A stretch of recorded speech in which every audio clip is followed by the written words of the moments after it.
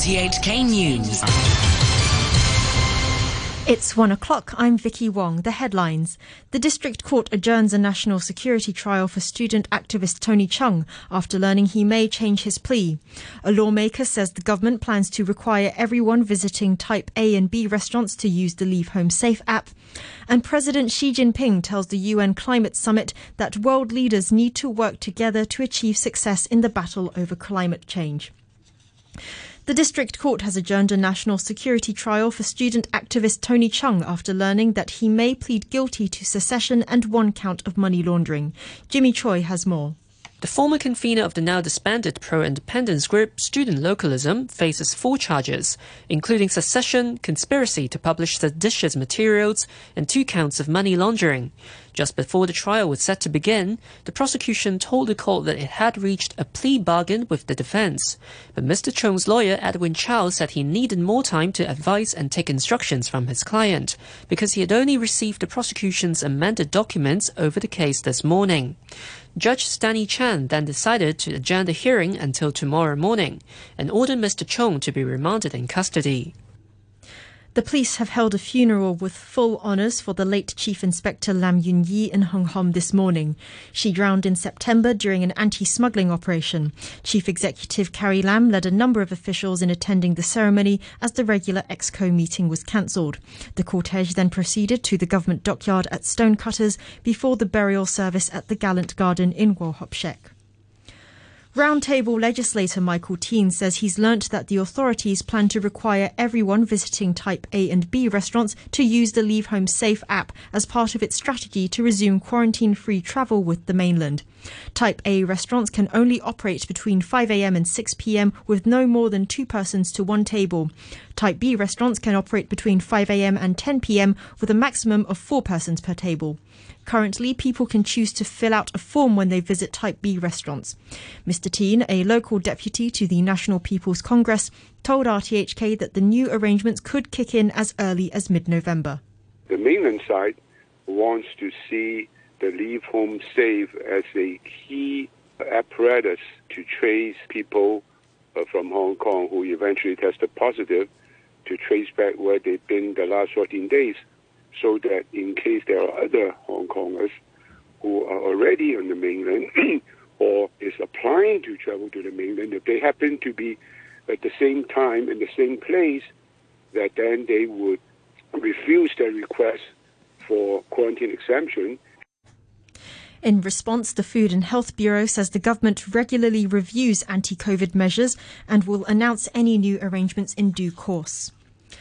Legislator Frankie Yik has urged the government to regulate fuel prices or subsidise the transport sector to help it deal with the rise in costs. Data from the Consumer Council showed diesel prices rose from around $11 per litre last year to $14, an increase of around 30%. Mr. Yik said some self-employed drivers had quit, while others, such as school bus firms who are locked into contracts or minibus and taxi drivers, have to bear the extra burden themselves. He said the public would end up suffering unless the government stepped in. I'm sure some of the public transport operators, they will just quit from the services that they are providing. So the general public will be affected in terms of the service, or else they will ask the government to adjust the fare level so that they can take the money back. So then at the end of the day, it's the citizen who is going to pay more. The Department of Health is warning the public not to take an oral product called Hemohim, saying it can cause liver damage. The product can be used to treat skin conditions, but it contains methoxylin, a substance listed under the Pharmacy and Poison Regulations. Robert Kemp reports. The department said the hospital authority had notified it on Friday of suspected poisoning cases involving acute liver injury in 4 women aged between 42 and 72. All had reported tea-coloured urine, jaundice and vomiting between April and September. They were admitted to hospital and have since been discharged. The women said they had taken Hemohim thinking it would improve their health, with consumption ranging between about 2 weeks and 6 months. The department collected 2 samples from the patients, and the government laboratory yesterday confirmed the presence of methoxylin. President Xi Jinping has told the UN Climate Summit in Glasgow that world leaders need to build on the existing consensus, increase mutual trust and step up cooperation and work together to deliver a successful outcome. He also called for concrete action, saying visions only come true when we act on them. Mike Weeks reports. In a statement to the COP26 conference, President Xi said when it comes to challenges such as climate change, multilateralism is the right prescription. He talked of a growing urgency for global action, saying how to respond to climate change and revive the world economy are challenges that must be met. But Mr. Xi also warned the leaders gathered in Scotland that they need to honour their commitments, set realistic targets and visions, and do their best to deliver their climate action measures according to their own conditions. He said developed countries should not only do more themselves, but should also provide support to help developing nations do better. Mr. Xi offered no new pledges on tackling global warming, pointing instead to the two recent directives China had released, which would see its carbon emissions peak in 2030 and reach carbon neutrality before 2060. The US and other nations had urged China to step up to greater ambition in the fight to contain global warming. President Xi sent a written statement to the conference after deciding not to attend in person. More than 100 world leaders have agreed on a plan to end and reverse deforestation by 2030. It's worth about $19 billion in public and private funding. Countries home to 85% of the planet's forests, including Brazil and Papua New Guinea, will sign up to the proposals at the COP summit in Glasgow. Papua New Guinea's climate envoy, Kevin Conrad, gave his reaction to what had been agreed.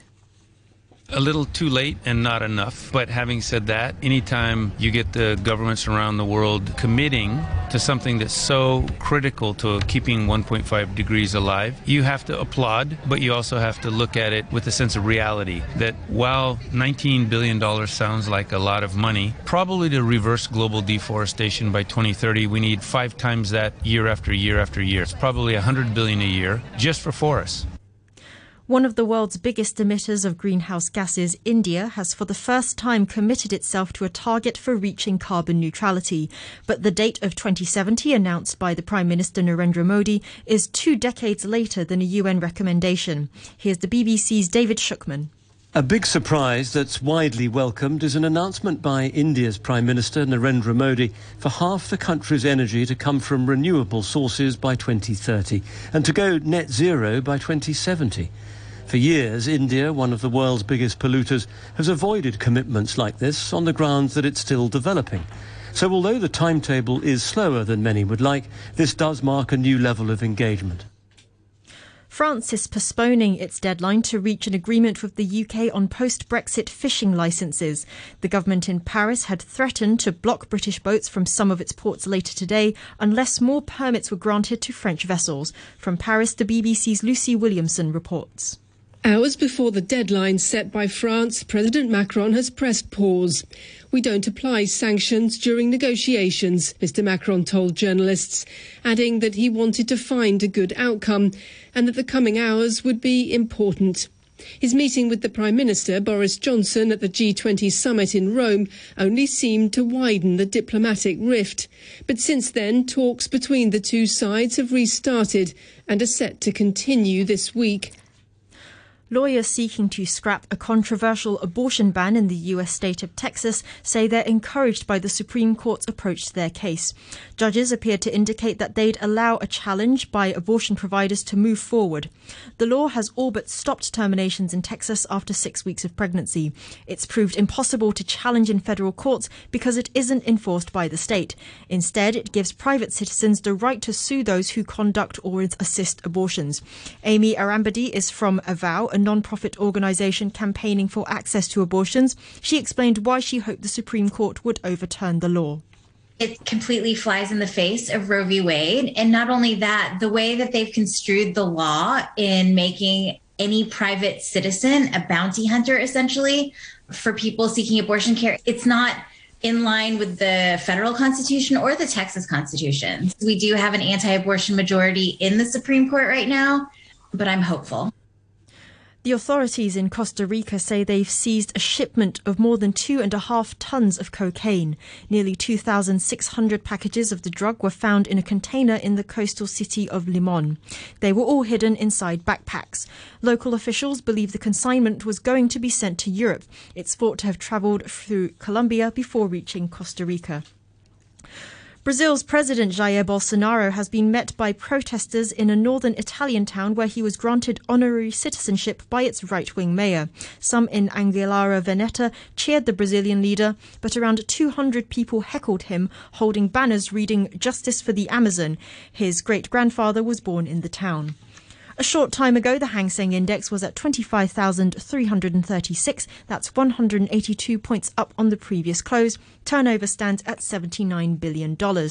In currencies, the US dollar is trading at 113.91 yen. The euro is standing at $1 and 15 cents. And the pound is worth 10 Hong Kong dollars and 61 cents. To sports, and we start with racing and the race that stops a nation. Very Elegant stunned red-hot favourite incentivised to win the coveted $8 million Australian Melbourne Cup. With James McDonald in the saddle, the 6-year-old mare came from behind in a thrilling finish to the gruelling 3,200-metre handicap at Flemington. The race is considered the ultimate test of stamina and staying power. Incentivised, the shortest priced favourite since the legendary Thayer Lap more than 90 years ago, was second ahead of Spanish Mission. England's cricketers have all but secured a place in the semi-finals of the T20 World Cup. Jos Buttler hit a century to help England beat Sri Lanka by 26 runs in Sharjah. Chasing 164 after Buttler's 101 not out, Sri Lanka needed just 34 from 20 balls, but their last 5 wickets fell for just 8 runs. England captain Owen Morgan says his team had to work hard for the win. Yeah, I'm incredibly proud of everything that we've done tonight. I thought the guys had to fight unbelievably hard, particularly with the ball and probably in the first 10 overs with the bat. We thought it was challenging for the top of the order. I thought Jos Buttler played one of his best ever innings in an England shirt. It was incredible to be at the other end and watch just the ebb and flow and then just sheer domination towards the end. He really is one of the best in the game and a privilege to play with and great to have on our team. But I thought all-round fielding performance was pretty good, given conditions and how wet things got. But we're just delighted with the win. Sri Lanka have pushed us further than we've been pushed so far in the tournament. I think they've boxed above their weight so far in the World Cup. So they should be incredibly proud as well of what they've achieved. But we're delighted with 4 wins. England's 4th win in 4 games makes them firm favourites to top the group. They meet South Africa in their final group game on Saturday, while Sri Lanka will need other results to go their way if they're to remain in the competition. Moving on to football, Wolves have handed Everton a 3rd straight loss in the English Premier League. First half goals from Max Kilman and Raul Jimenez gave Wolves a 2-1 in at Molineux. Kilman's goal was his first for Wolves. They're up to 7th in the table, having picked up 13 points from their past 5 games. Tottenham are in advanced talks with former Chelsea boss Antonio Conte about becoming their new manager. Spurs are moving quickly to secure a replacement for Nuno Espirito Santo, who was sacked on Monday after 4 months in charge.